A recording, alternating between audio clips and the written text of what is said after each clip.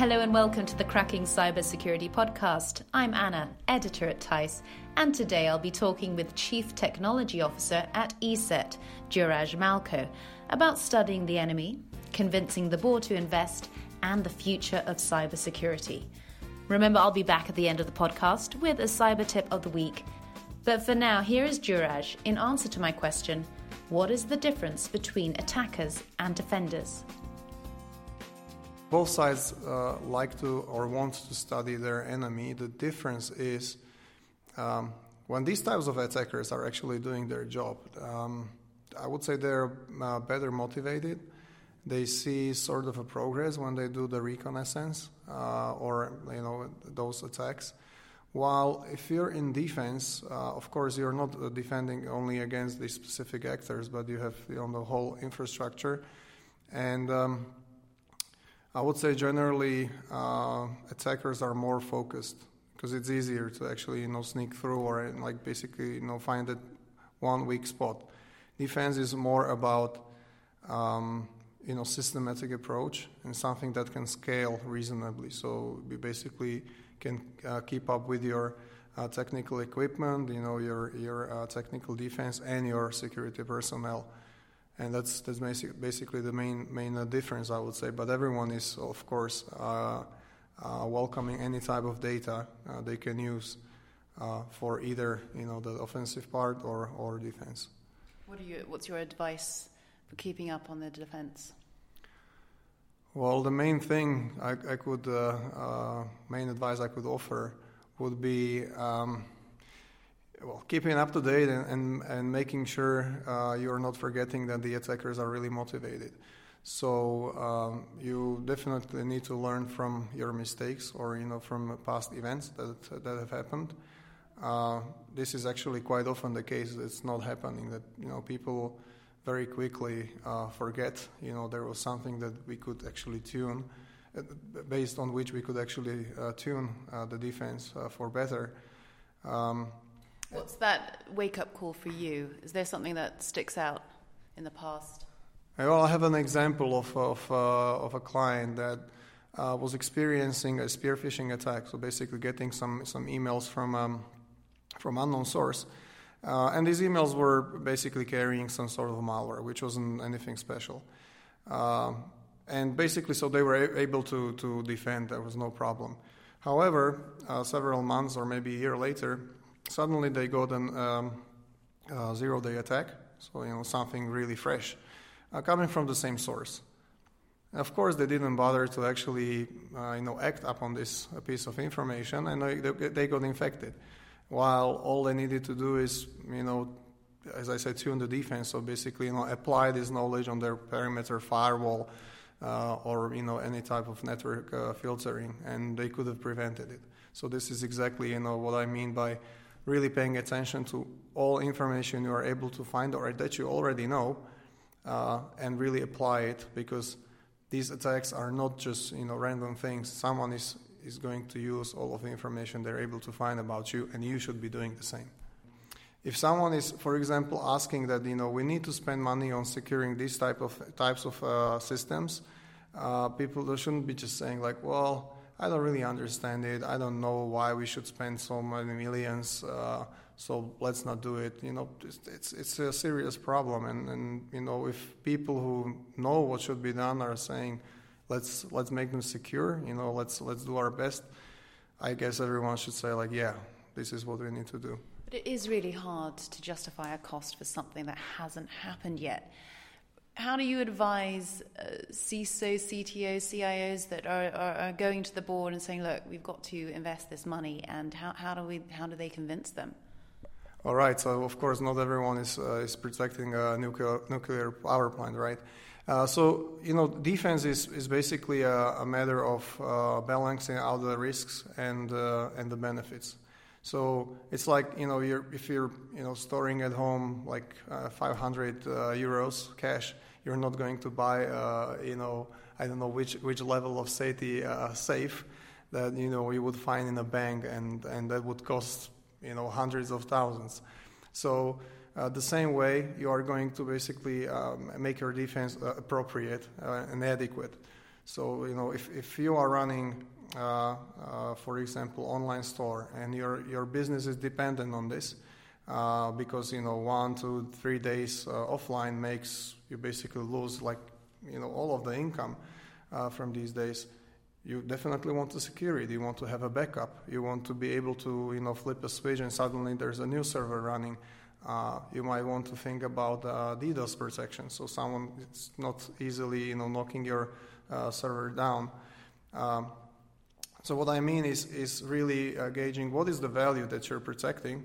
And when this is clear for you, and obviously you should know what are the types of attacks you could prevent, this is where you will start looking at the basic defense blocks, and of course looking at which of them you can actually afford and that makes sense to you. Convincing the board to invest in precautions is obviously one challenge. What do you think the other challenges are for security decision makers? Is there one that sticks out? I would say the other challenge, other than money, obviously, is being able to explain the risk. But this is not just a problem of CISOs. They can only encourage for everyone to educate themselves, whether it's the board or it's actually the employees of a company. What do you mean by explain? Is it the type of language they use, or actually explaining the problem? Language obviously is a part of it, but I think that if nowadays you want to be in charge of something really valuable, unless you blindly trust someone, so let's say this would be the situation that you blindly trust the CISO and you say, whatever you tell me, I'm with you, do it. That's one thing, but I would rather say learn the basics if you want to verify, and because the thing is, if you understand what the risks are, and I'm not saying expert and basically analyzing malware, but knowing that yes, this could happen, that could happen.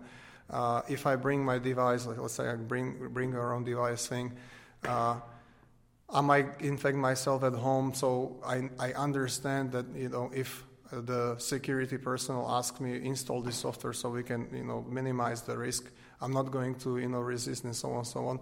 So the thing is, if you understand the basics, you will realize the risk and you will share the risk, and sort of sharing the burden of the attack, or basically it's not that someone is only preaching to you that you need to do this and there's no other way and you'll be safe. Rather, I understand, I'm a part of the game, and if I don't behave responsibly, I'm going to be the weakest link, and actually I will be the problem. So this is what I mean by this sort of shift of thinking. So there's a shift of culture in a way. If you're all sharing the load, it's not the responsibility of just one department. Yeah, absolutely. I think we cannot pretend that while all of us are using all of these digital devices and living half of our lives on the internet, at the same time we can happily say that I don't understand it and I don't want to understand it. I'm fine. Just make it work. It's not realistic. And where do you think it's all going? What's the future of cybersecurity? Future of cybersecurity, it's that's a tricky question. I guess will be if we look at all of our technology. With every new generation of any type of device, I think we're doing a better job in securing it in terms of its design and finding the previous bugs, fixing them, and so on and so on. In cybersec, eventually the problem will be how to secure people from the perspective of their behavior. And it's actually part of what I was talking about. How they think about things. If they just don't behave properly, that's where cybersecurity companies need to help. The other big challenge is basically fighting automated attacks. By this I mean, at any point in time, you can perform some type of attack. Of course, you will help yourself with the possibilities that technology is giving you, but that means that if today we can automate a denial of service attacks, we can automate exploitation through some exploit packs, or basically sort of weaponized exploits, so it's sort of happening automatically. In the future, by means of all this machine learning and basically this heavier automation, I'd like to call it, you can automate attacks which are going to be more sophisticated. That today you would need like a person, physical person, someone who is thinking, and suddenly attacks might look much more plausible. People will trust what's happening more. There's lots of data out there which the attacker can use to actually prepare a good case, and so I think we will have more really tailored attacks that people will need to think about, like, did I really request this? Does this make sense to me? It's sort of less trust in these sort of unsolicited offers and emails and phone calls. Think of a day when we will have like really good voice bots, so people will be bothering you on the phone and acting like friends or someone and of course having great database of anything you said somewhere or published on the social media. Now this can look quite heavy. But is this not contributing to a paranoid world? I don't say that everyone needs to be as paranoid as I am or as any security professional might be, but I would definitely say that some healthy portion of paranoia is something that everyone should really care to have and build within themselves, because really imagine this world where you are just trusting anything that flies by, and you're using technology that you don't know, and you're talking through the technology with people you don't know. So what is it actually that you're living, right? And actually you might be talking and spending your lifetime with bots and being sort of misused all the time. So I guess people shouldn't forget that actually they are these living, intelligent things, and they they need to stay human.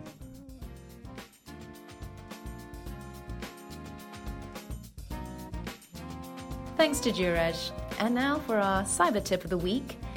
You probably have at least some people within your social media networks who are untrustworthy, either because they're careless or because they're not who you think they are.